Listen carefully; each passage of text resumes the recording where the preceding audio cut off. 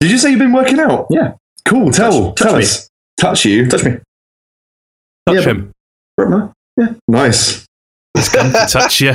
Unfortunately, that means it's now no longer ironic when I tell people bring it on Scrub Lord, I'm fucking ripped. That's... It's Which admittedly is quite not- ironic.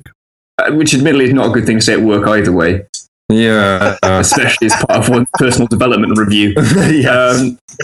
But yeah, I'll get the cat face out again if you're not careful. fucking do it. Yeah, I'm not- that was weird. What's the cat face about? What's the cat face about? Yeah, how did you get that? Cat face, he's got a big cat's face. He's got the body of a cat and the face of a cat. And he flies through the air because he's got a cat face, a cat face. I have not heard that in like 10 years.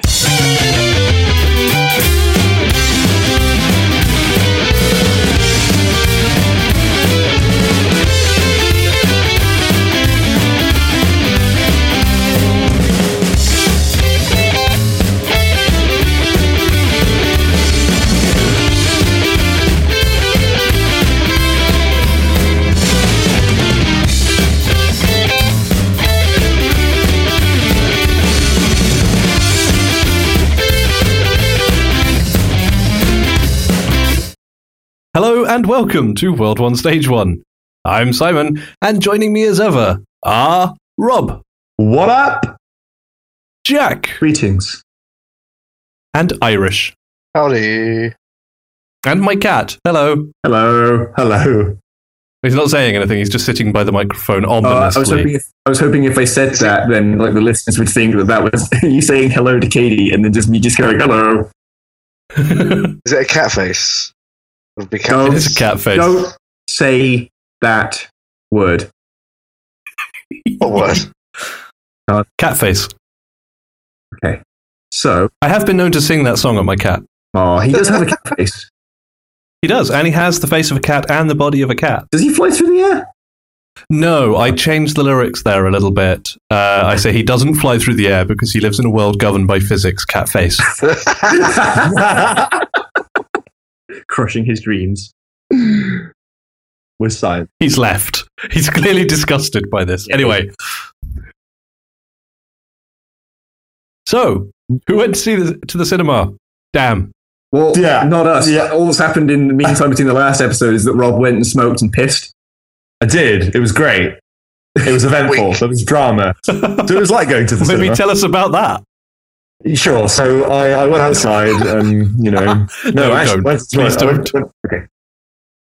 I didn't piss outside, listeners. So, you pissed inside, listeners? Yes, listeners. Christ. No, I pissed inside, listeners. No, just stop. Please. I know what's happening. Really? No, What's that like? I don't know. What are we talking about? I don't really know at the moment.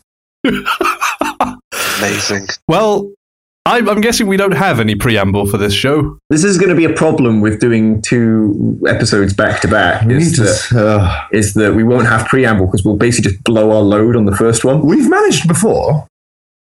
Have we? Yeah, this isn't the first time we've done back to back. Wait, we don't do back to back. Well, there's nothing lost by like just saying that we do back to back. No, It's fine. it's a secret Yeah. of our trade. Last week, Where are we going with it's this? all that's happened since last week is Rob went outside and pissed and smoked. Yeah, that's true. What a great week. I've been playing XCOM 2. We did say something, Simon. Well done. Wait, do you mean literally between the last episode and now? Is that where you went? I for the mean- 5 minutes you were away. In the last week, I've been playing XCOM 2. Gotcha. Oh my goodness. Yeah. I'm really excited about that. Can you tell us what it's like, please? Is it good? Well, it is very good, yes. I basically marathoned it the whole weekend when it came out, and I beat the campaign on easy that weekend. Nice. I've now started a Commander difficulty Iron Man playthrough, which is very different. Is it difficult? Yay. I love Iron Man. Oh, God, yes. Yay. It is difficult. It is murderously difficult. Basically, on Rookie, on Easy, it's not that hard. I finished the whole campaign and lost 6 guys. It was pretty easy. Okay. On Commander difficulty and Iron Man, I lost that many guys in 3 missions. Wow. So the difficulty ramps up quite a lot. I'm sure it'll work out in the end. You'll be all right, and we'll win Earth back. Your hands. Well, funnily enough, the setup for XCOM 2 is that we didn't win Yes. in XCOM 1. That is true. We They are on the back foot. finalized their invasion. The game is so murderously difficult that they're like, yeah, you may have beaten it, but how many times did you not beat it compared to that one time you beat it? That's true. So the canon ending is, yeah, you didn't beat it. And here's the man from How To explain what to do. So yes, basically XCOM, the remake, the reboot, Enemy Unknown. I assume we've all played that by now. I haven't. Oh, well, it's I fantastic. don't think I even own it. Oh. I might do. I think I do. I'm fairly certain I do. I just haven't played it. Okay, but it's a reimagining of the original XCOM games. You are the commander of XCOM, Earth's last line of defense against an invading alien force. And it plays out a turn-based strategy. You are in a sort of isometric viewpoint of whatever environment here on Earth, be it a small town, a city, the countryside, what have you. Very, very cover-based, ending your turn in cover and preferably on Overwatch. Highly recommended. Are you sure it isn't a squad-based shooter set in the 50s? I'm pretty sure because that's the... trying to remember the subtitle of that one, but that was an XCOM game that came out after XCOM Enemy Unknown. Oh, okay. Huh. And wasn't as good. Classified. Declassified? Yes. Declassified, that sounds right. That was the shooter set in the same universe. But no, this is near future, alien invasion, turn-based, isometric, squad-based. It is squad-based. Bureau. And it's very driven around the idea of churn of your troops. They start as rookies. As they perform in the field, they level up and also specialize into different types of troops. So you have your support specialists, your heavy gunners, your fast recon guys, your snipers. And they have skill trees that level up as you go through them as well. But they're quite likely to die or get seriously injured. Very likely. So a lot of the time you're churning through troops, replacing experienced guys with shit-ass rookies who don't know what end of the gun to point at the enemy. So on any given mission, you're quite likely to have a couple of your A team, but most of your A team will have died on the last mission or have been injured. So you'll have a couple of your B team and some raw recruits. And you're desperately trying to keep them skilled and equipped enough whilst preventing the world from going into absolute panic, losing faith in you and abandoning you. To try and fight the overrunning aliens. So you're constantly trying to manage the fear of the different countries as well, but you can only be in so many places at the same time. So you have to choose sometimes, well, do you know what? I might just let Africa burn, because I can't pull them back from the brink. They're panicked. They're about to abandon me. I'm going to focus on Asia because I could still actually maintain their support of me. And can I just say, this is the first element of this game that provides stakes in an investment. That's number one. Sorry, Simon, carry on. I would say the first element is the fact that you get attached to your guys and then they die. Oh, I was going to say that next, but yeah, absolutely. Bigger picture.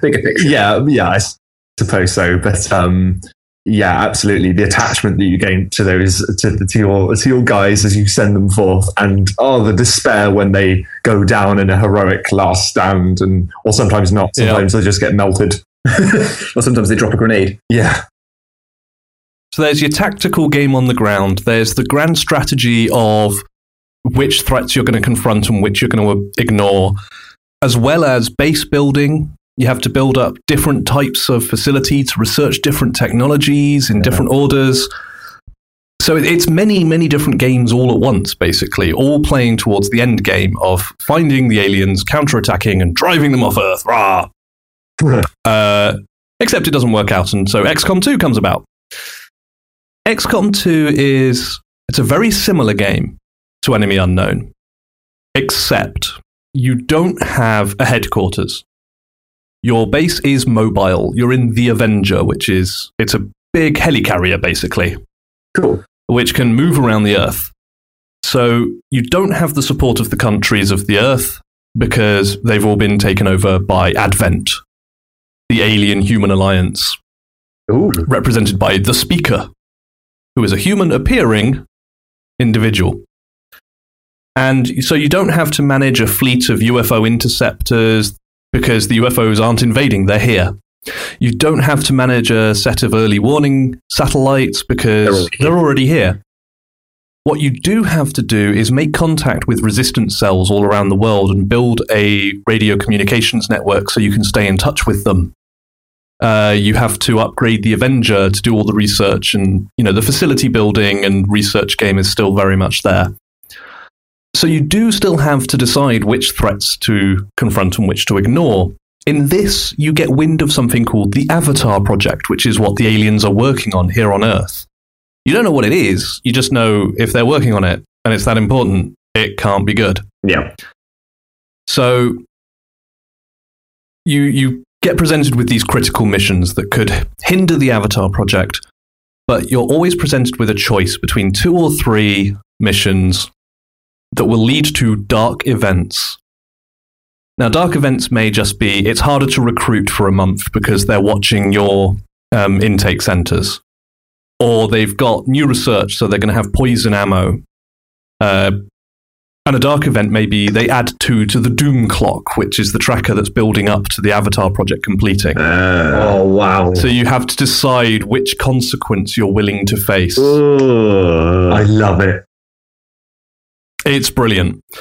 The troops are highly customizable in this, much more so than in XCOM, partly because there's the mechanics for it, so you can give them different hats, give them different face paints, color everything, give them textures, but also because XCOM 2 supports Steam Workshop mods out the box.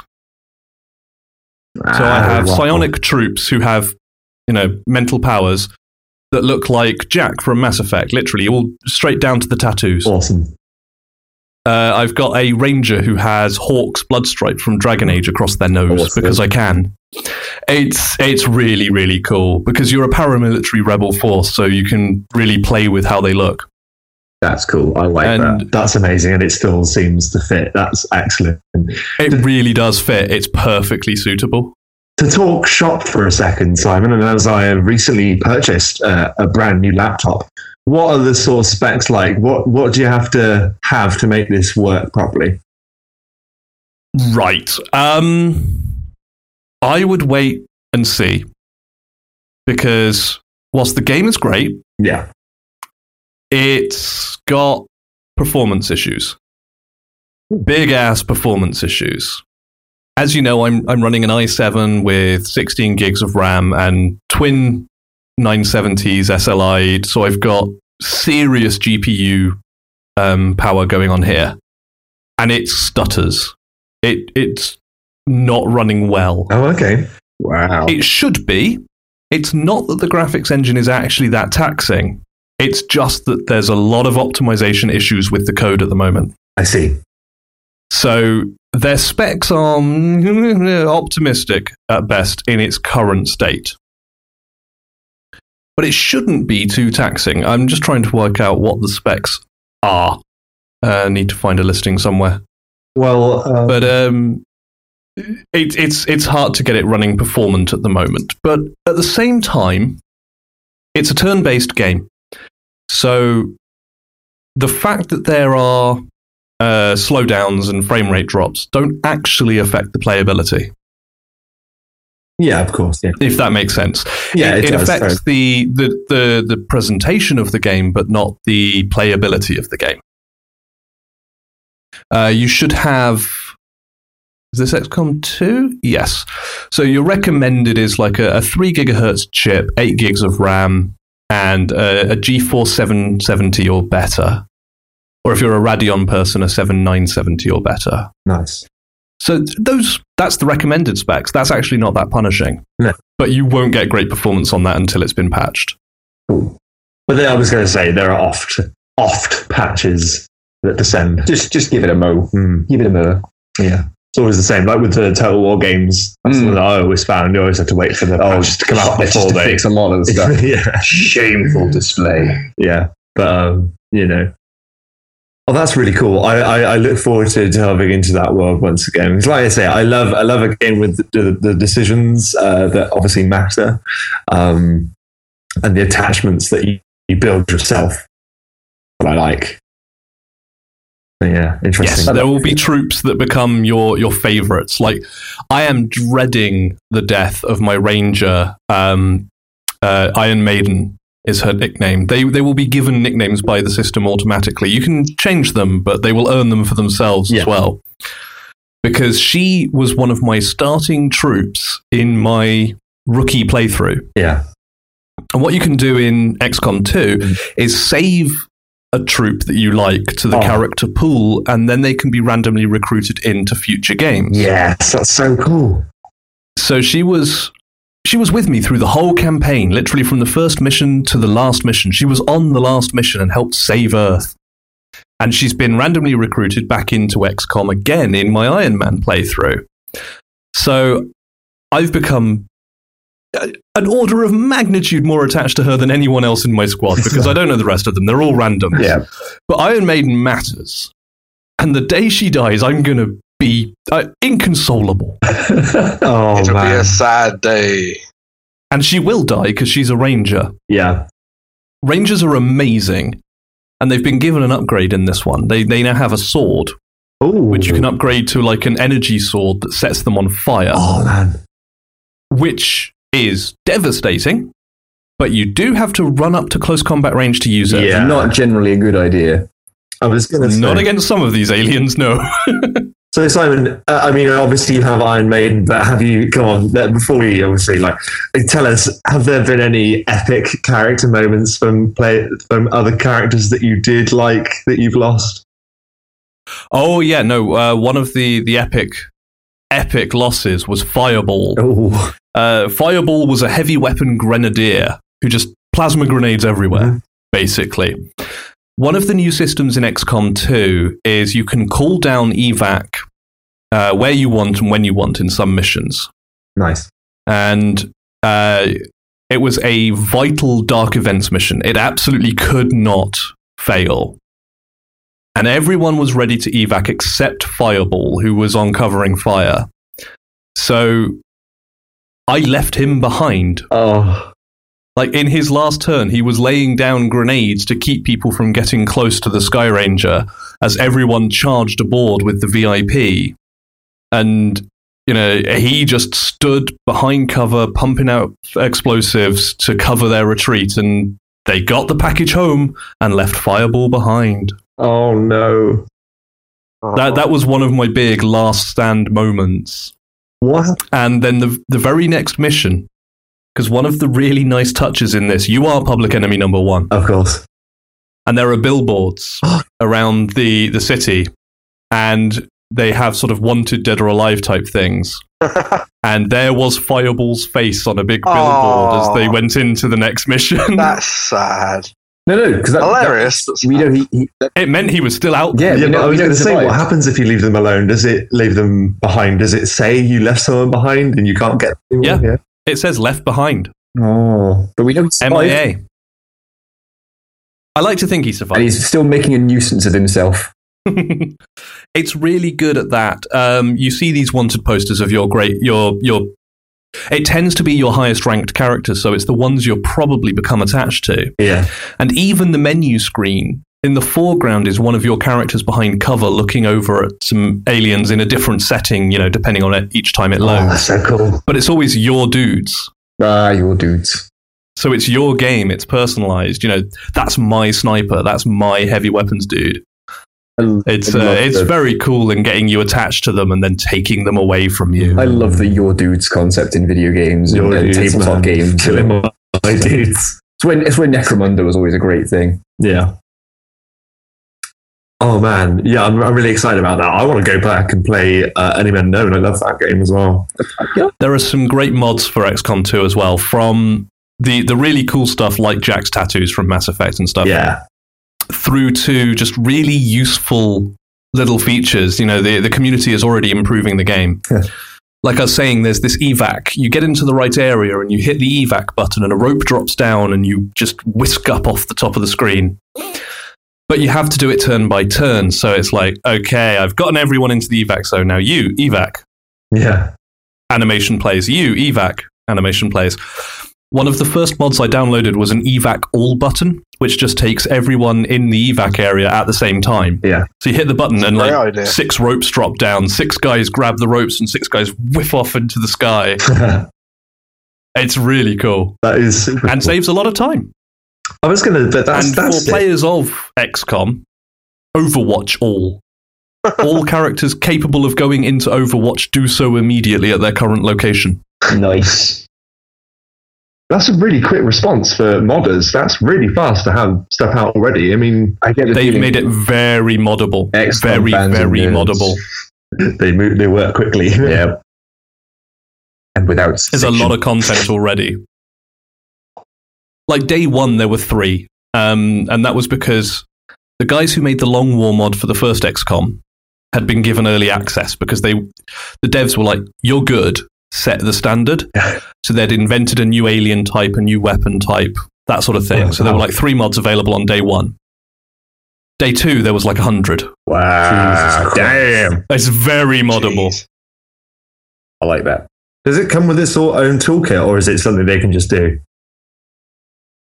There's no toolkit, but it's written in a very open language, very open files. Nothing's obscured, so you can go in and change all the stats and write in new things very, very easily. Great.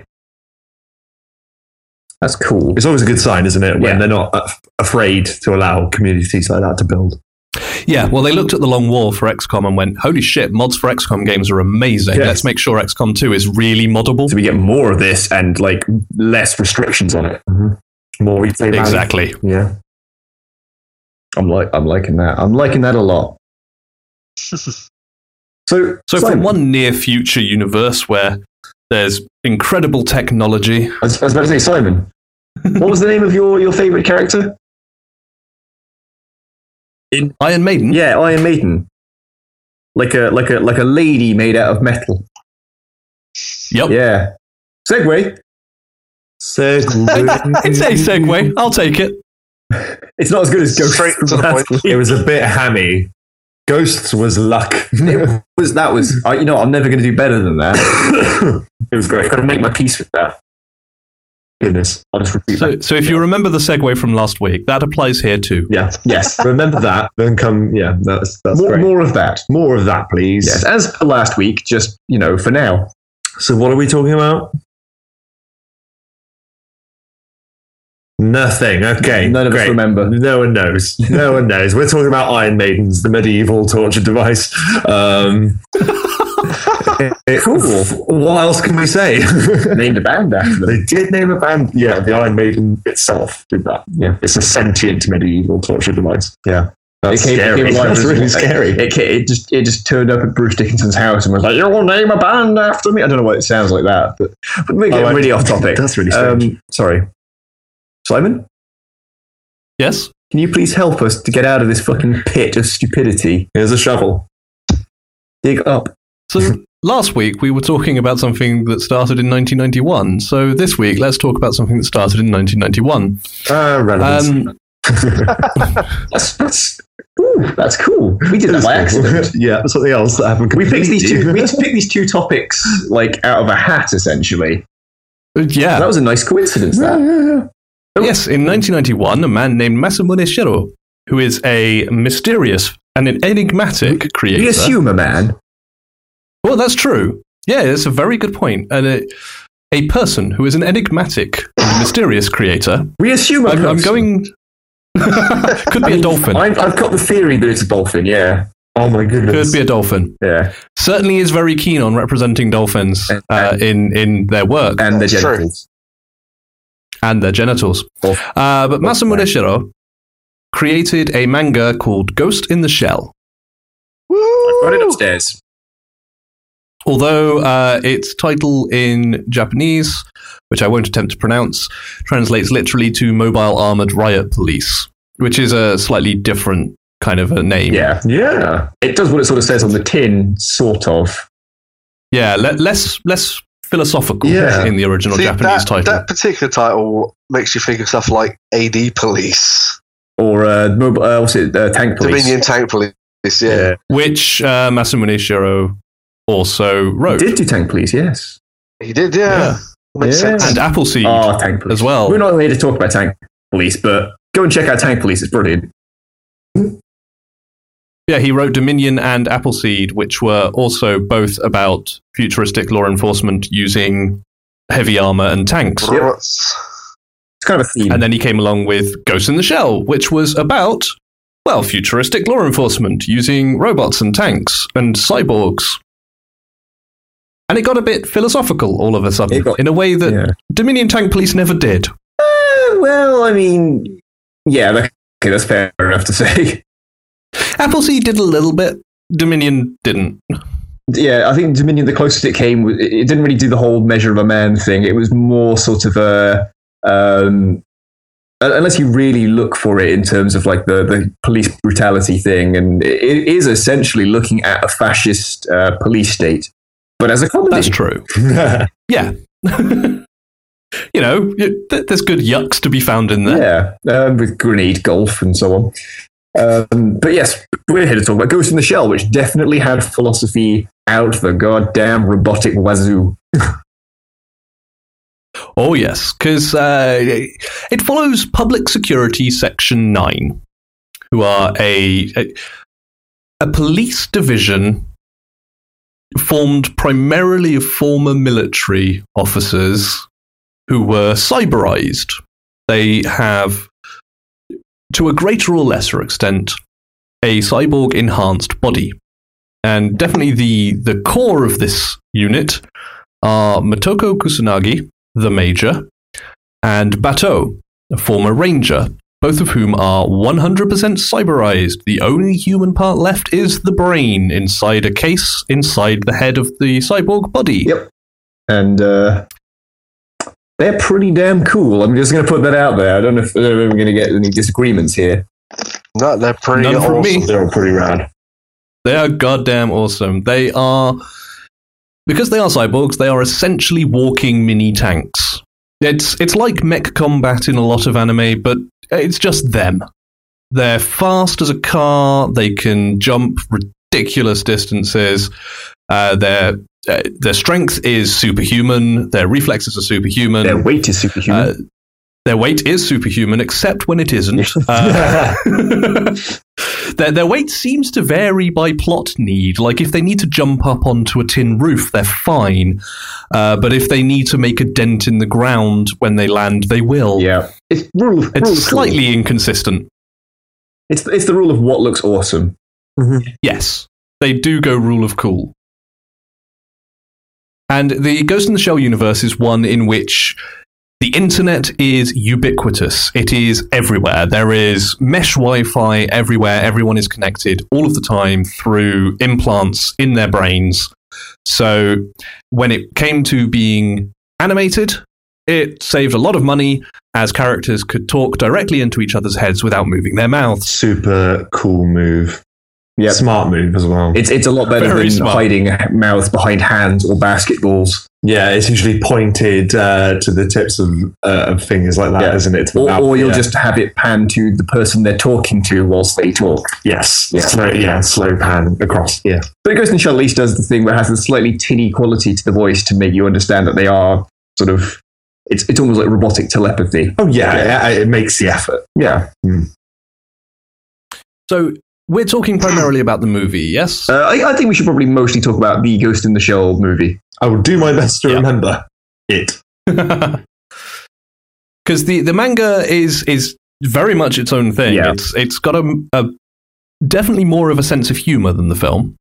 And I think most of our audience will probably be, if not more familiar with Ghost in the Shell, the movie. It's a lot more accessible. It's a lot more available to people than the manga is.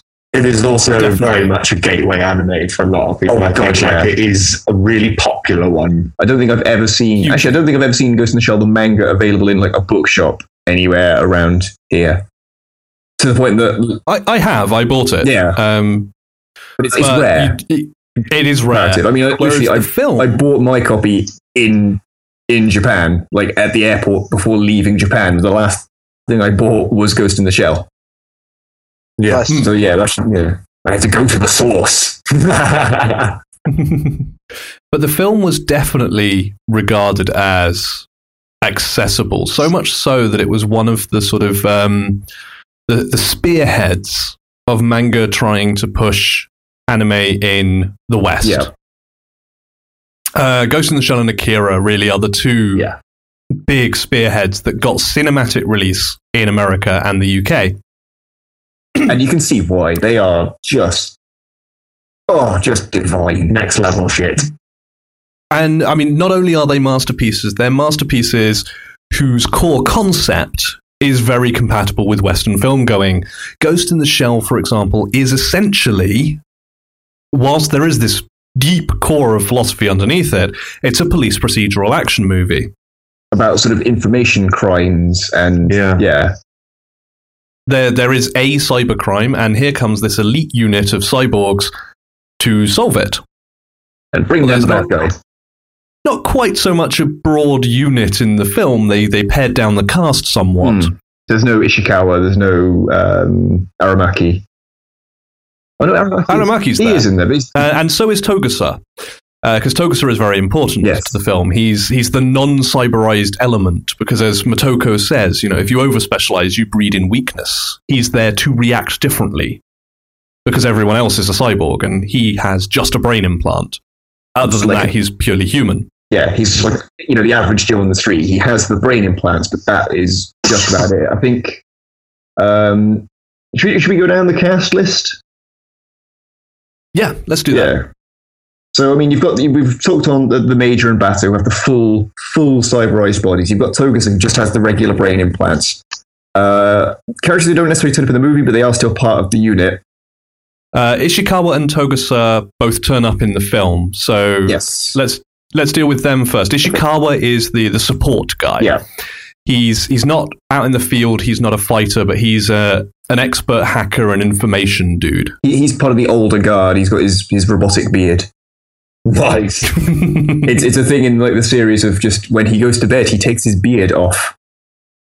Although it's not actually in the series, it's in the after Yes. credits It's comedy not actually canon. animations. He doesn't have a robot. He totally has a robot beard. Totes.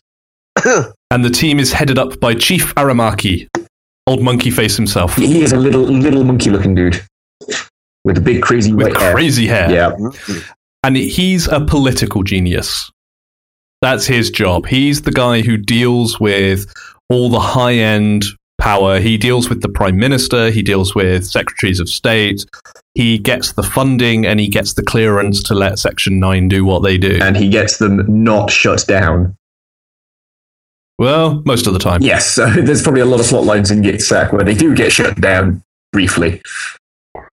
There's a couple. Yeah. There are also characters that don't turn up in the movie who are quite interesting, but I can understand why they were cut out, like Saito.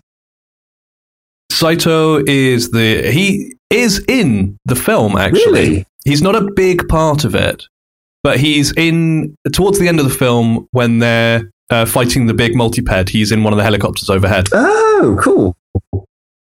I didn't know But he that. is their sniper. He has an eye implant that links to satellites for long-range targeting, so he can hit things he can't even see. I remember that. And, augmented arms to hold steady aim and everything. He's He's also cool. former military. He's the He is badass. You've got Paz. Pazu, yes. Who is The dodgy one. yes. Oh, The man with a pass. Oh, I keep getting mixed up between Paz and Boma. Paz is he's the sneaky sort of Slightly rat-faced, likes Streetwise. using knives. It's very streetwise. He seems to know everyone. He's got the connections and the contacts. yeah, he's like the man on the inside. You get the feeling he's not ex-military. You get the feeling he's ex-con. Yeah, very, very definitely. And the degree to which his crimes are, mentioned is sort of left intentionally vague. Because I think if they really, really, really went balls to the wall with what he is or could be, we probably wouldn't see him as a good guy. No, probably not. And then there is Bomar, who, I mean, Bomar certainly got excluded from the film because he's basically Bato. He is, but like from a very different angle. I think Bomar's story is it's a very interesting story, but it's not one that needs to be told within the confines of the movie. He is more to do with the nature of cyberization, which is more of a philosophical thing, and it's a lot of what Ghost in the Shell is about. Like if you fully cyberize yourself, at what point do you stop being human? At what point does machine become more important, etc.? Because Bomar became a cyborg was it at a young age, or I forget now. All we know, what we know from his story that is revealed, not necessarily that he was young, but he was a virgin at the time. Yeah. Because there is a whole storyline about a virus that affects people, and the only immunity is virginity, and he is unaffected. Because it's an aspect of humanity that can't be lost, and it's a very philosophical thing. But he was cyberized before he was de-virginized, and in the Ghost in the Shell world, apparently that is a transformative event. Who knew? Yeah, I mean, psychologically speaking, I guess you could potentially make that argument. I mean, especially in certain societies. Yes. But in terms of the film, he is former military, big, cyberized guy. It would be very hard to differentiate him from Bato without going into his storyline. Yes. He's another one that's hard to see as a good guy when you get into the depths of it as well. In the series, there is a great moment that defines him for me. He's asked to solve a problem. Later in the episode, there's a report of a fatal car accident on the highway in which the problem has died. And you see Bomar walking into the underground garage of public security, handing a set of keys to the attendant and just saying, "Lose these." Oh, because he's a big, indestructible block of a man. So he can survive a car wreck. Yeah. He's the wet work man. But he's kind of the big, quiet guy. He is the big, quiet guy who likes pizza. Yeah, hangs out with Paz a lot, I believe. Yes, they do hang out together, which is why, it's hard to see either of them as really the good guys. Yeah. But they're not in the film. Yeah. Neither are the Tachikomas. No, which is a real shame, because the Tachikomas are one of the best things about the Ghost in the Shell universe. They are, but the Fuchikomas in the book. Yes, and the whatever the fuck it is in the movie, the giant multiped. I guess. Well, the giant multipeds get everywhere. Yeah, I mean, I guess it would be difficult to do. I mean, the Ghost in the Shell movie is definitely very serious business, and it would probably be difficult to put the Tachikomas in that. They are. But in the world of Ghost in the Shell, Tachikomas are one-man-sized autonomous tanks. Tanks in the Ghost in the Shell universe are multipeds. They have generally 6 limbs, which makes them very stable. Also puts them on good on rough terrain. And the Tachikomas are small enough and light enough that they can use wires to be aerial, so they can climb buildings and swing under bridges, that sort of thing. The spiders. They are entirely based on jumping spiders. That's where their right down to like the build and everything. Yep. They have the torso, the thorax, the abdomen, which is a secured cockpit in which their pilot drives, basically. And they have a big cannon on the front. Yep, yes, I recognise those. And a couple of claws with little machine guns. And little eyes on swivelly balls. All around them. Yep.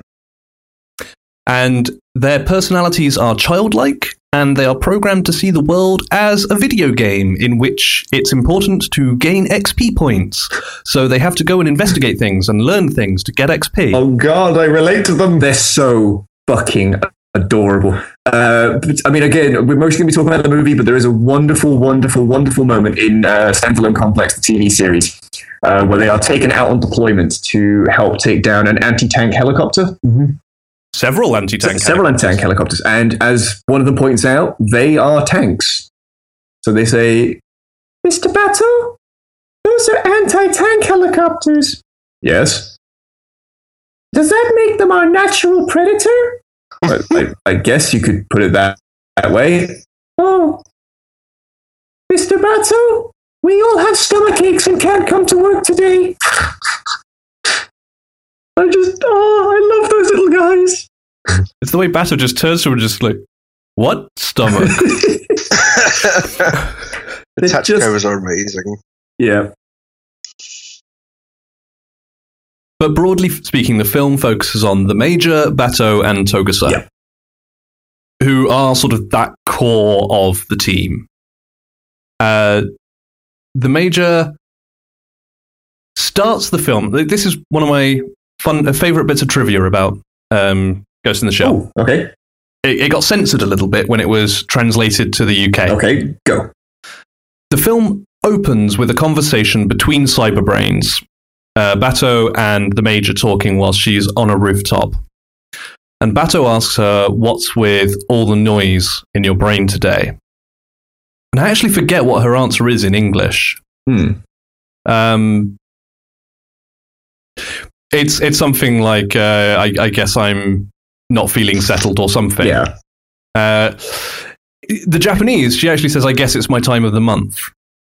Huh. Which opens up immediately with her making a dark joke about the fact she isn't a biological woman anymore. Yeah. Huh. That got cut out for Western audiences. Yeah. So already you basically, like from the get-go, you've got this whole humanity, where does it end, where does it begin shtick. What a cyberized body could mean, and wow, right from the get-go.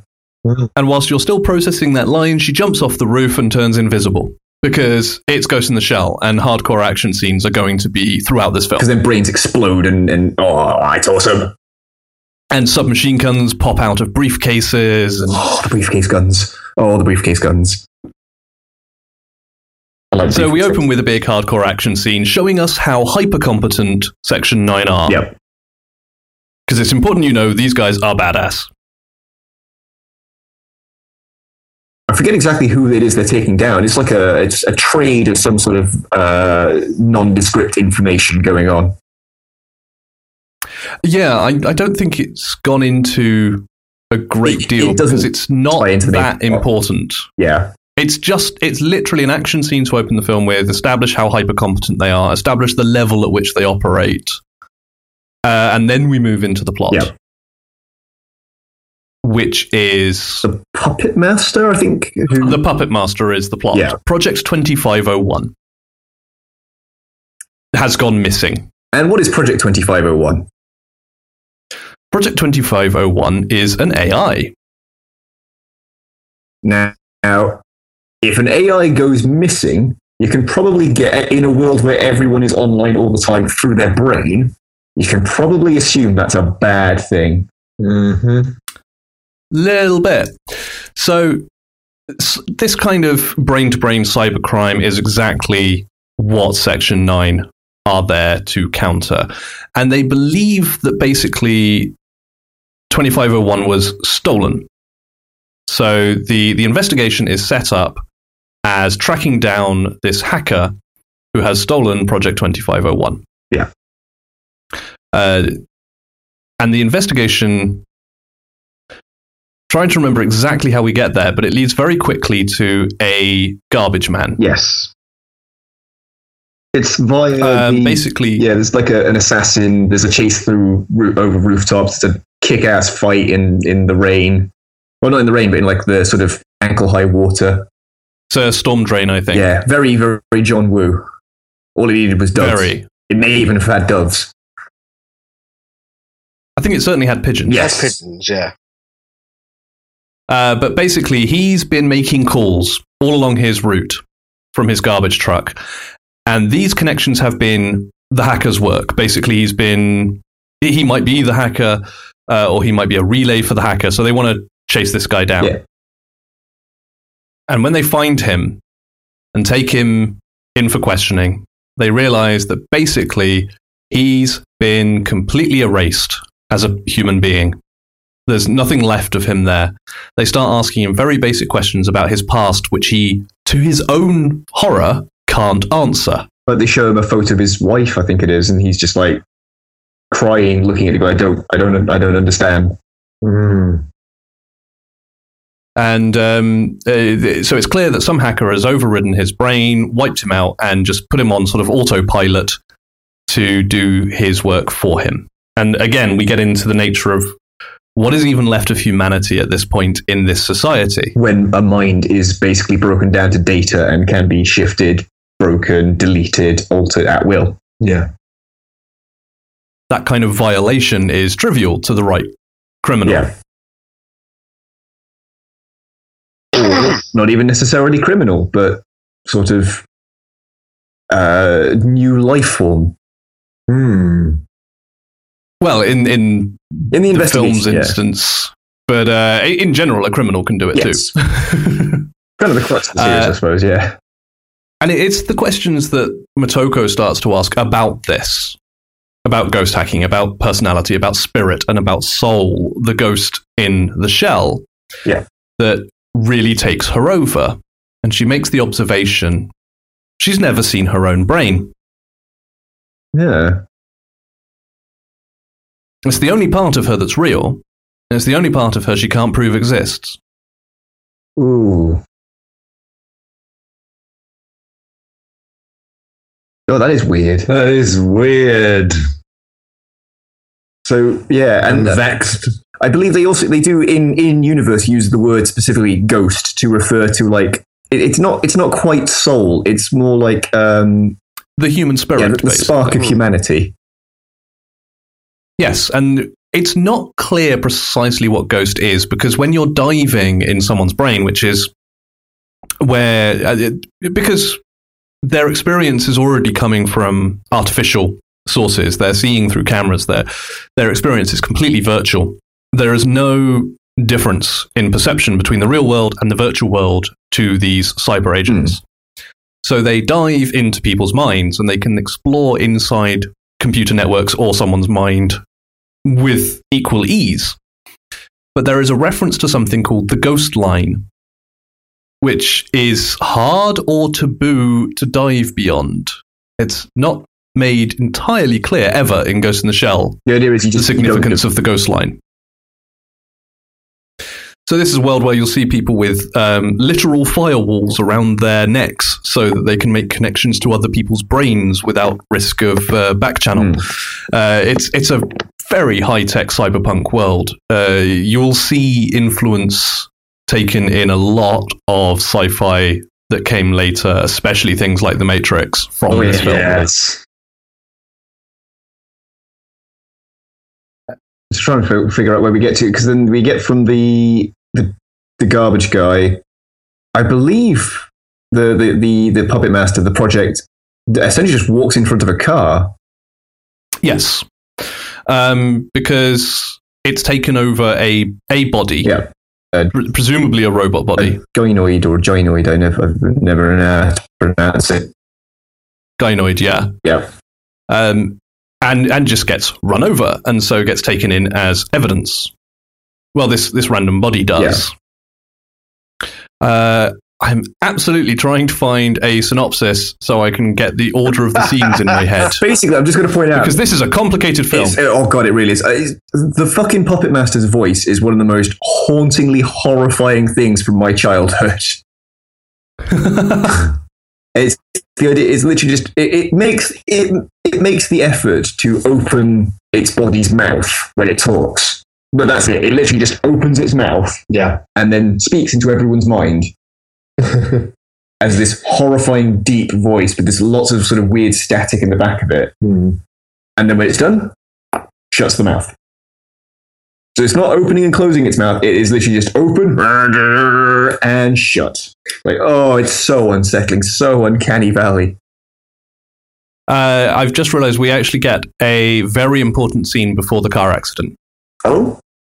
One of the pivotal scenes in the movie for me, and that's the major diving. Oh, going for a swim. Yes. So after they've found the garbage man, and also after Section 9 has made an assault against the wrong man, there is a scene of Section 9 moving against a guy who turns out to be completely innocent. Yep. It's just misdirection. We cut to Bato and the Major kicking back on a yacht. as the Major goes diving. Just as you do, swimming, except she's a cyborg. And as Bato points out, your body would sink like a stone if those flotation devices failed. What would you do then? And she just very calmly replies, I guess I'd die.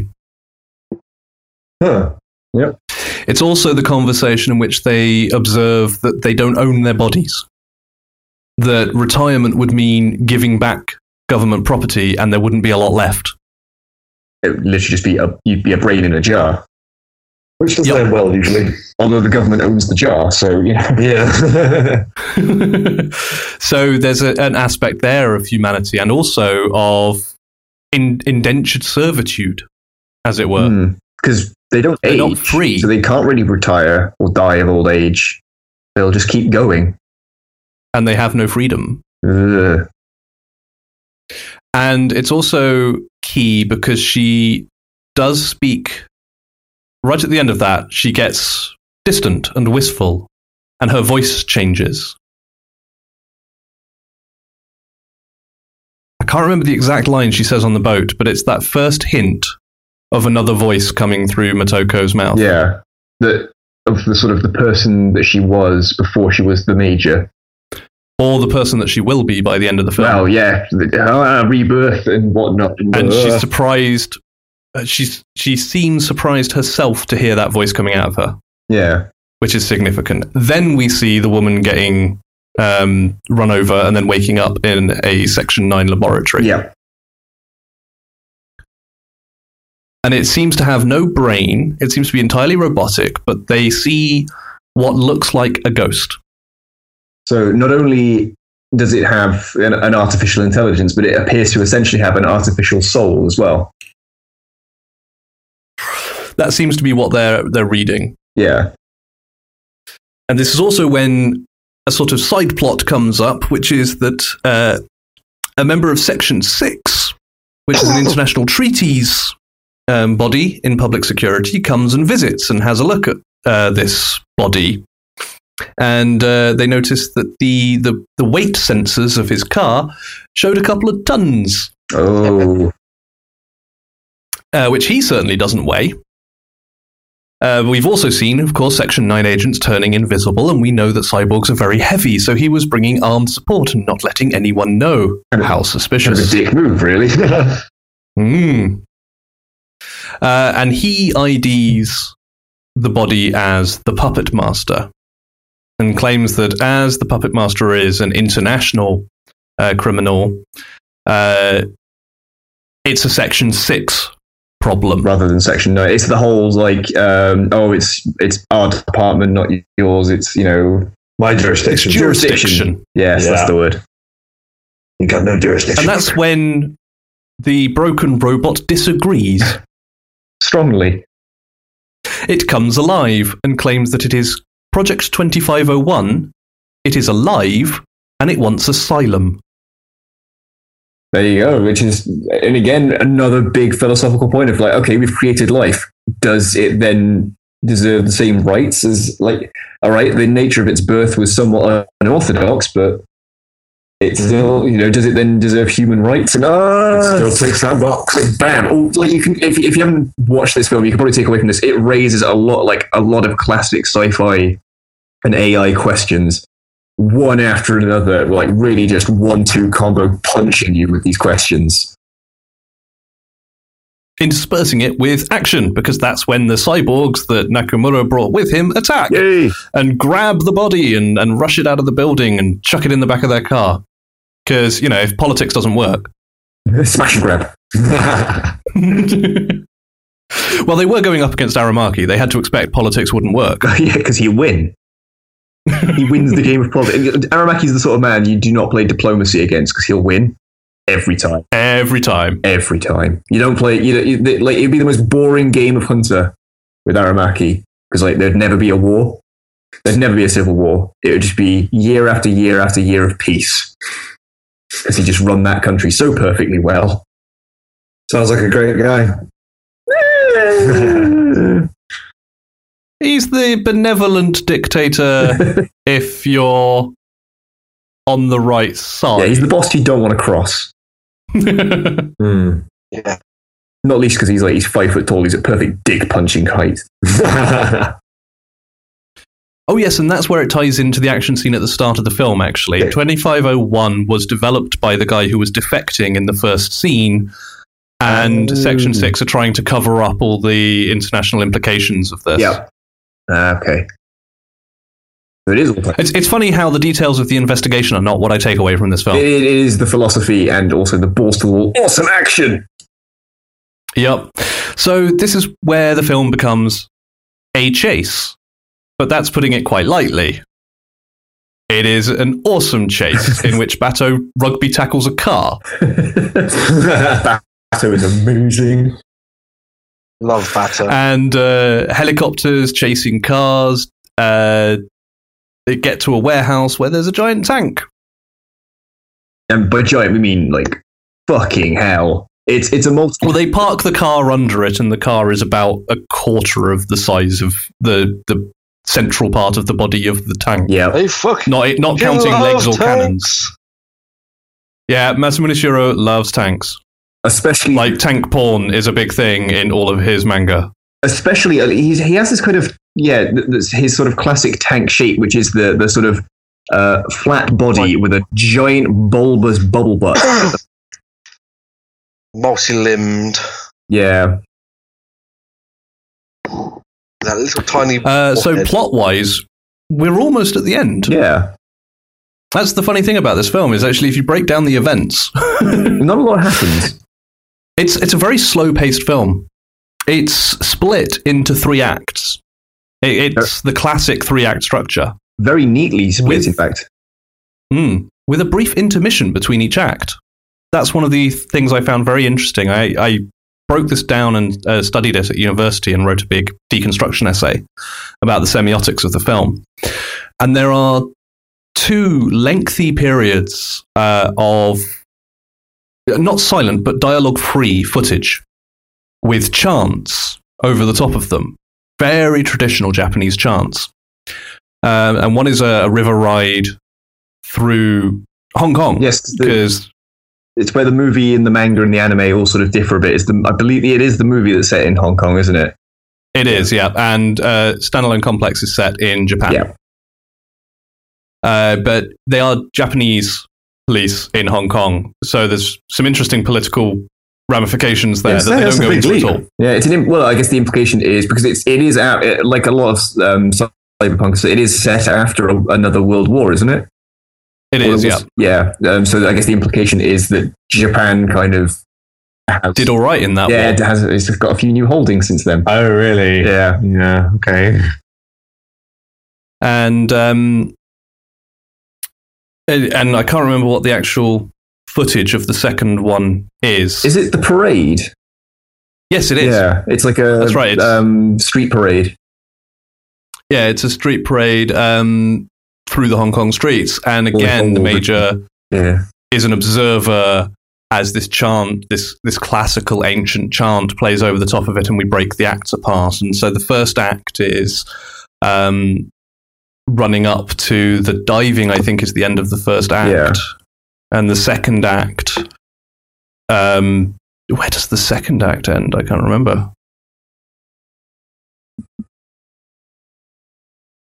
That might be the end of the second act. The first act might be after the garbage man sequence. Yes, yeah.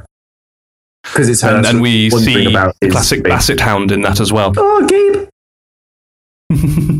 It's a signature. Isn't that the director of the movie rather than Masamune Shirow? Isn't that trying to remember his name now? Mamoru Oshii. No. Mamoru Oshii. Was it him? Yeah, Mamoru Oshii. Oh, wow, okay, cool. I was taking a wild stab there. And one of his visual signatures is Basset Hounds. Oh. So they're now synonymous with Ghost in the Shell. Which is fine by me. I love Basset Hounds. Because it's the Basset Hound was the garbage man's dog. And when he was in prison, Bato looked after it. And then it carries... That's where he gets Gabriel. Yeah, it carries on over into Ghost in the Shell standalone complex as well, I believe. And yes, he has the dog there too. But yes, in this building, It's a large, empty space with a big skylight. It's quite ornate. Never been sure what the purpose of the building is. It's like an exhibition center, or It seems to be. or like what I always thought of it was like a really old, decrepit, bombed-out mall. See, it feels to me like the lobby of a museum that is empty. Oh yeah, because it's got that kind of old stonework thing, and there's like the big glass windows.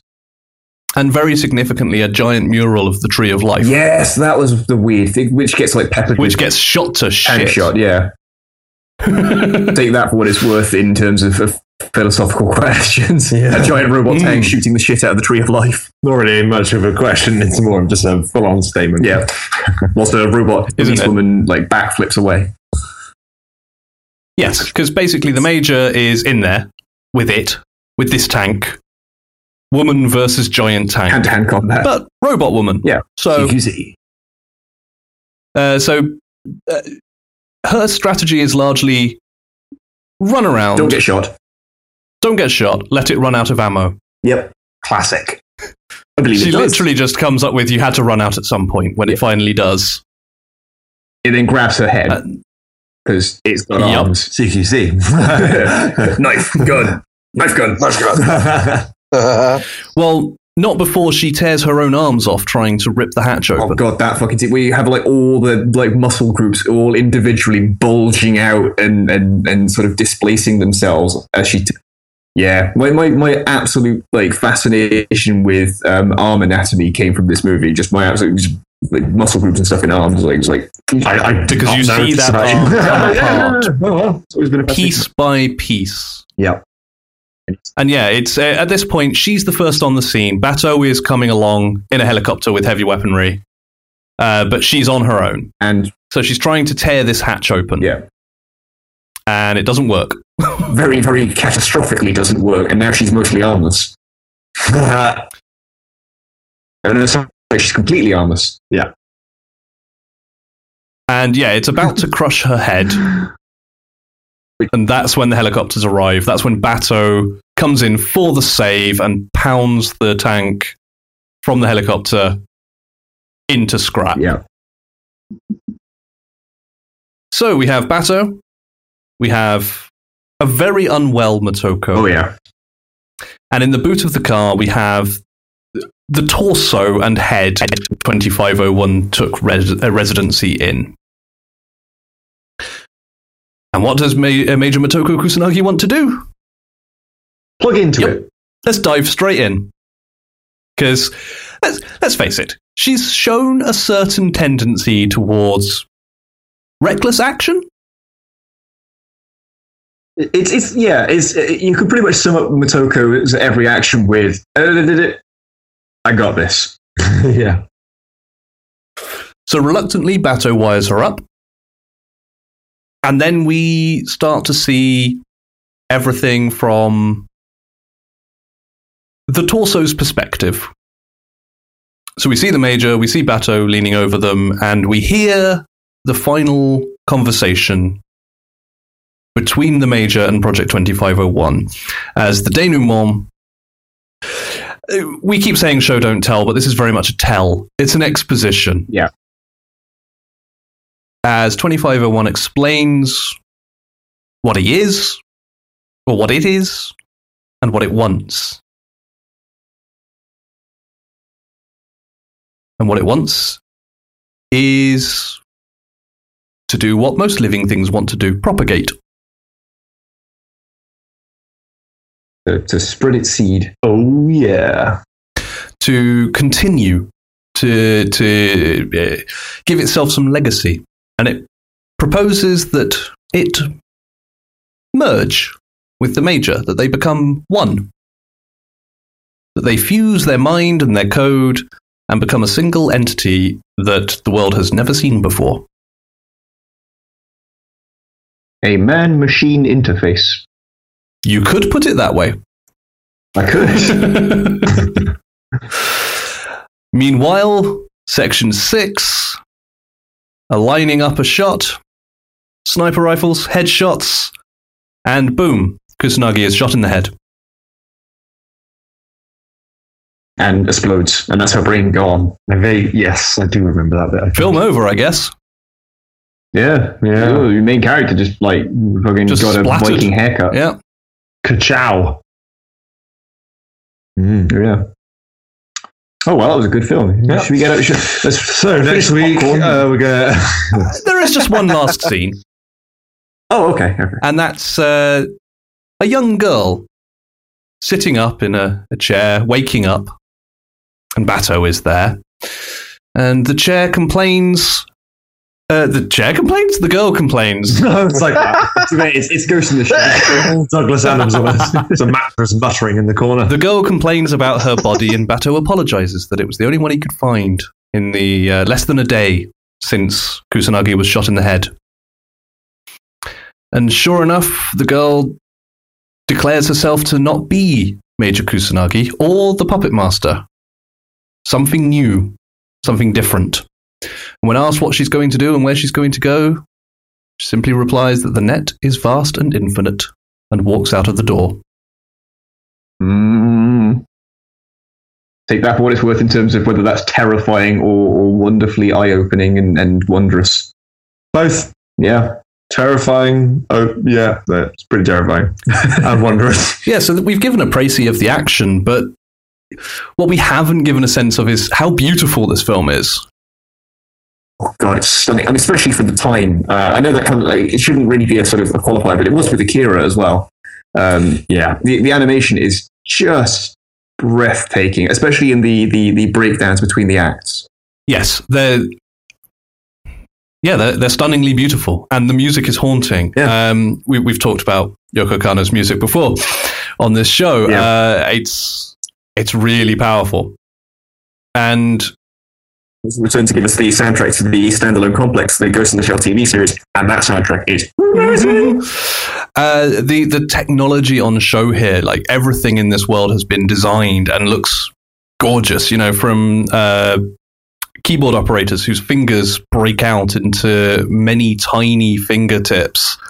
So you can hit every The key. ultimate touch typist. Yeah. The computer graphics, somewhat simplistic for the time, but just clean and beautiful. The cars. I think a lot of people involved in this were big fans of cars. Oh yeah. Everything there looks great. The weaponry, of course, it's anime. There's a lot gone into the guns, into the robots. I love briefcase guns. I love the briefcase guns. The detail and the performance. This is one of the films I actually prefer to watch dubbed than subbed. Yeah, it's not a. I mean, it's not a great dubbing job. It was 90s manga entertainment. Yes. But But the performance. it's by no means terrible. It's not that worse. the performance behind it. The syncing the words to the lips might not be 100%, but the dialogue, the writing, and the performance are really, really good. Yeah. Yeah, deliveries. Barring, obviously, one reference to periods. Yes. And if you thought that was pretty, oh boy, we'll do an episode on Ghost in the Shell Innocence, I'm sure. Yes. If Ghost in the Shell is an action film underpinned by complex philosophy, and it is, then No denying. that. Innocence is a film of complex philosophy. Interspersed It with the actually occasional had- action scene. The second film hurt my head. Yeah. Fucking love I it. went to see it. The This was- second film gets not a bad rap, but it doesn't get the love that the first one did. I mean, the first one was massively groundbreaking, but I've got to admit, I think I probably prefer Innocence. They're very different. They're very films, different admittedly. films. But for what I like from a film, don't get me wrong, Ghost in the Shell is incredible, and I will not say a bad word against it. It's absolutely fantastic.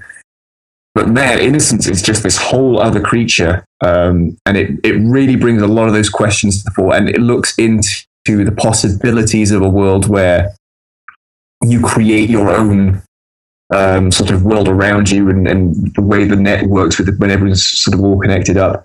The endless mansion scene with is it Kim the The hacker who creates the logic maze. The way of representing a logic maze in an infinite loop is So many fucking layers. oh, it's chilling. It's honestly Oh. creepy as fuck, and so well done. I think it does get a bad rep. Um, I don't think it's looked on as good a film as it is. But Yeah. it's pretty I mean, clear why that is. You look at the original manga, the star of the manga is Motoko Kusanagi. And Bato Yes, is her co-star. You look at the original Ghost in the Shell movie, it stars Motoko Kusanagi and Bato is the co-star. You look at Standalone Complex, the same thing holds true. Even looking at Arise, which I have my problems with, the star is still a character called Motoko Kusanagi. It's not Motoko Kusanagi, but it's a character called Motoko Kusanagi. Yeah. Innocent stars Bato. The Major is barely present. Her presence is incredibly important, but she is barely present. Yeah. And you know what? I mean, that's in a way a very interesting because like it's a big gamble. Huge. Hugely risky. And Yeah. I think it paid off, but a lot of people didn't, and that's I think why it has the rep it does.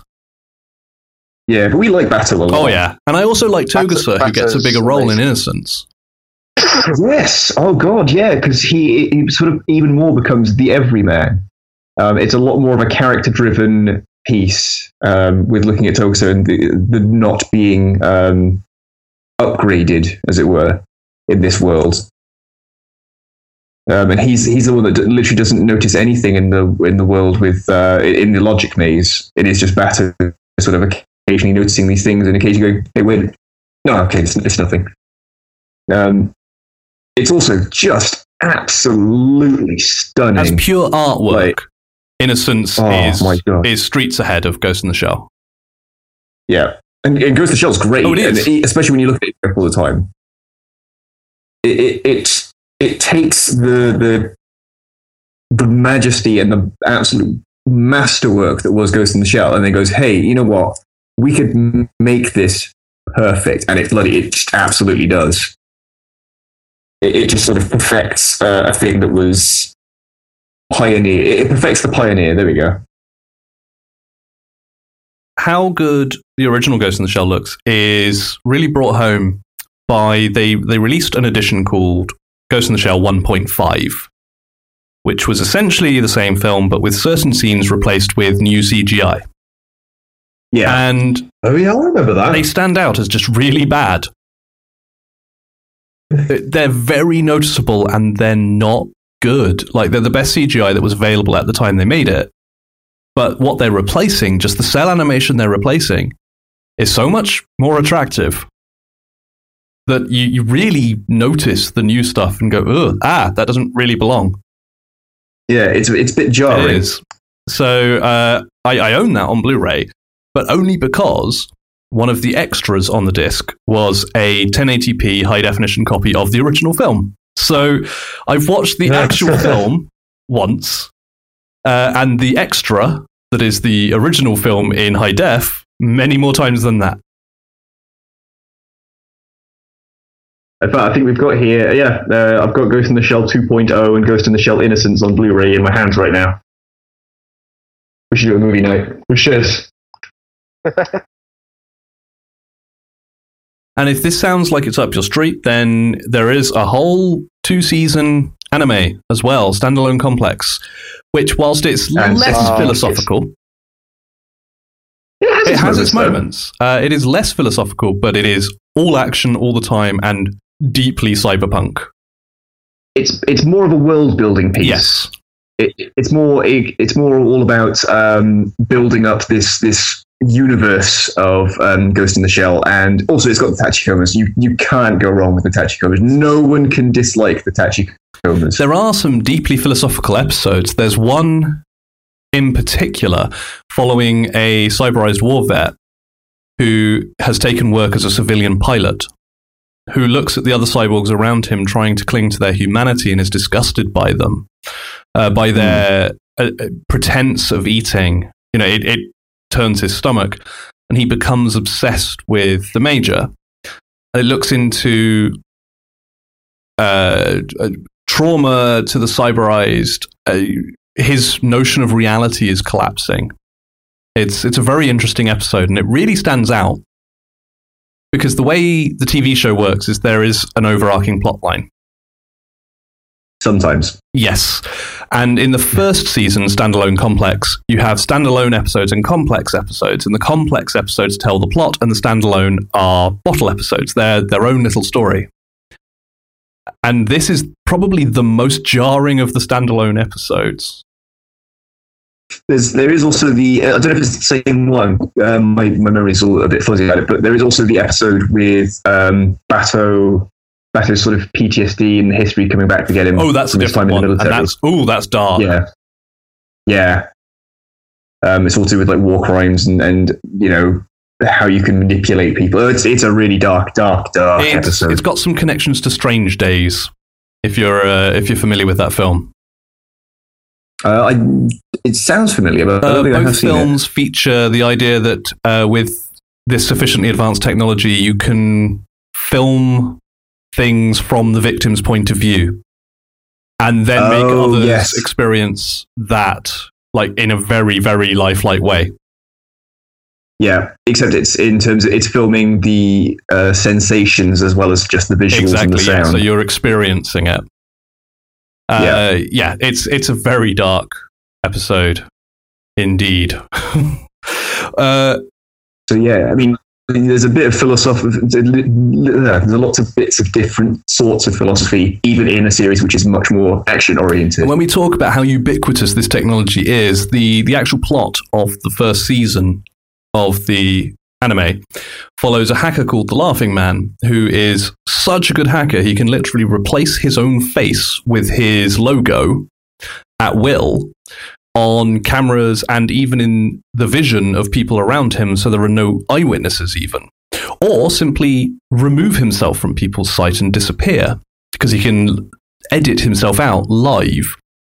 To the point that two of the most important people in the season are a couple of homeless guys who were never augmented. They're the only eyewitnesses, the only people who know what his face looks like. Because they haven't got bits of robot in their brain, so he can't hack them.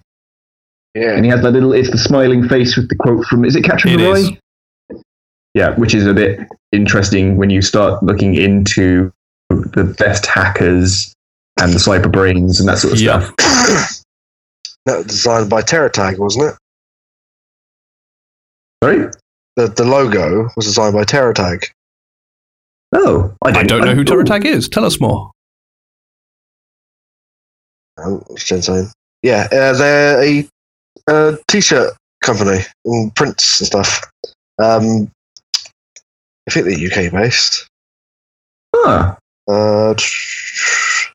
Yeah, they do a lot of like the Expo shirts and that kind of stuff when Genki Gear don't do them. Let's double check on that one. I nearly picked you up, Simon, actually, whilst I was in Japan, a little bobblehead, like really, really small little bobblehead, where the face is just replaced with the Laughing Man symbol. That's really cool. Yeah. Oh, I want one now. There's that a whole table full of them. Yeah. Why didn't you buy it? You should have told him. You asshole. Wolf wants to trip to Akihabara. I nearly got it. This really cool thing, but then I saw the perfect present for you and totally didn't buy it. Yeah. I didn't get him something even cooler. I just forgot to give it to him the last time I saw him. Because I do that. I forget to give people things. I have presents for people for Christmas. From like 6 years ago. Yeah. No, seriously. Yeah. I'm really bad at this. Fair enough. Anyway, unless anyone else has anything to add? Go watch Ghost in the Shell. Yeah, do. Seriously, it's really good. Do it now. Available on Blu-ray now. Yeah. I still feel like we've actually done a really bad job of telling you how good this film is. We've told you what happens in it, but believe me, we haven't told you a fraction of why it's good. If you've listened to us and talk about a video game and gone, oh, okay, I'll go and give that a go, and you've been pleasantly surprised. Ava, we've turned people onto Ava through this show now. Are babbling about it, and I felt like we didn't do enough of a good job of getting across Ava. So I want to do the sort of book club, episode by episode book club on that. But we've turned people onto Ava. I mean, go if you haven't seen Ghost in the Shell. I mean, I'm sure there are a lot of people that have. It's one of those things, it's one of those movies, when there's people say everyone's seen it. I know obviously not everyone has seen it, but It's iconic. This movie in geek culture. Yes.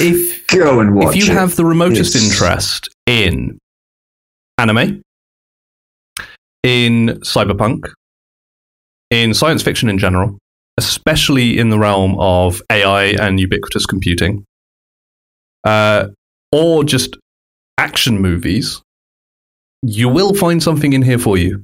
You'll find a lot in here for you, because all of those things are thoroughly represented.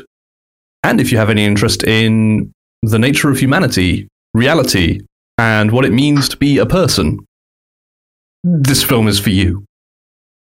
And if you don't, that's very sad and upsetting. You're probably very apathetic. It's very comfortable. Well, that's true, yeah. People can be fine just the way.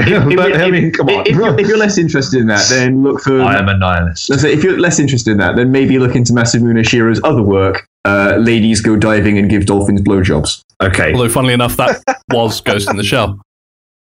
Oh, yeah, that's true.